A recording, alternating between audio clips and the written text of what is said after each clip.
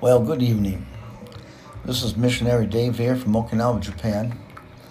And I'm recording this while I'm sitting in a hot tub, really, in my bathroom. I don't have a hot tub, it's just a tub with hot water. And you put some sulfur chemical for your hips in there. Well, I hope everybody's doing okay that's listening to this. And start thinking good. Start thinking on good things. You know, as I go through social media, which I don't really particularly care for, and there's a lot of people who leave negative comments. And what surprises me the most, I can say more than 75% of those comments supposedly from Christians that I read, and they're always talking how about bad it is. You're talking about how you're not going to make it. You're talking about how the ship is sinking, and the world's looking at you, and then you're going to invite somebody to come into the kingdom of God, or you're going to try to tell somebody that Jesus loves them when you yourself don't even accept the love of God for yourself and let it minister to you? Are you walking in fear instead of peace? Are you complaining, mumbling, griping instead of praising, thanking, and worshiping? Are you pointing fingers at people instead of looking at your life in the light of the God's word and said, Lord, burn out the darkness. I want to live totally for you. Are you repenting, asking God to forgive you of things that you're doing, saying wrong, acting wrong, thinking wrong that don't line up with the word? Are you living for God and to make a decision to live for God no matter what? You say to me, well, Brother Dave, I go to church on Sunday. Oh, Brother Dave, I pay tithes. Oh, Brother Dave, I give offerings. Oh, well, I even have worship music at my house. In a lot of places that I've ministered to and traveled, what's the sad part is a lot of people say those things. And it seems in places that I've been, it's like a social club. You know, and you're living the way you want during the week. If it feels good, you're doing it. You know, and then when somebody points that out to you, you say, don't judge me. Or, I know the word too, you know. Well, I know Jesus too, you know. Well, I know scripture too, you know. And I come to find out that people that I've worked with over the years, when they're quick to defend themselves like that, they have no relationship with Jesus.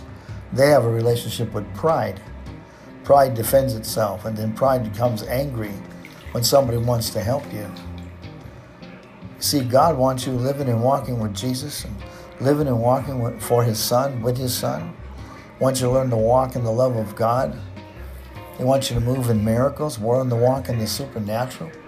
He wants you baptized in the Holy Ghost and power and fire. He wants you praying in tongues and a heavenly prayer language.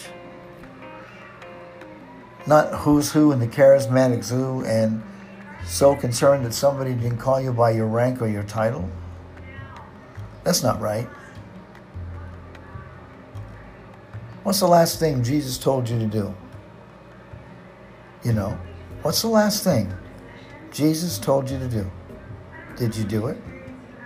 Then why are you asking God to show you, I wonder what God wants me to do, and then, Lord, I just want your perfect will and all that. Okay, then go and do the last thing God told you to do. Oh, but you didn't want to because you didn't like it, because, you know, it rubbed your flesh the wrong way. And that's the whole idea. Walking on this earth needs to be a surrendered lifestyle as you learn to yield to the Holy Ghost every day of the week. Put the word into practice and crucify your flesh. Let the Spirit of God on the inside shine through you. Let Him live big on the inside, and He'll live big through you. Stop looking at the situation. Stop looking at what's going on in the world right now. Stop paying attention to bad news. She said, he said. Be the light in this darkness. Be a Christian, a real Christian. Shine Jesus when nobody else wants to shine. When all the Christians are gossiping, why do you join them? You should be praying. You don't need a crowd to pray. You need a secret place. Just you and Jesus. Nobody has to recognize you, but God needs to know you. Heaven needs to know you.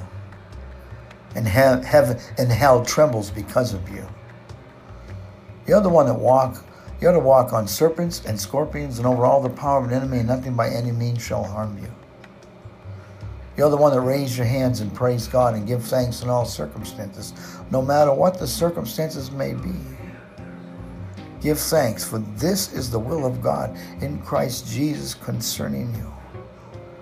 Call out to God right now. God, I'm hungry. I repent of my disgusting lifestyle, living one way on Sunday and living another way during the week. I act one way, Lord, in front of Christians. I repent and act another way in front of my sinner friends. No more. Lord Jesus, forgive me. I want a new beginning and a brand new start.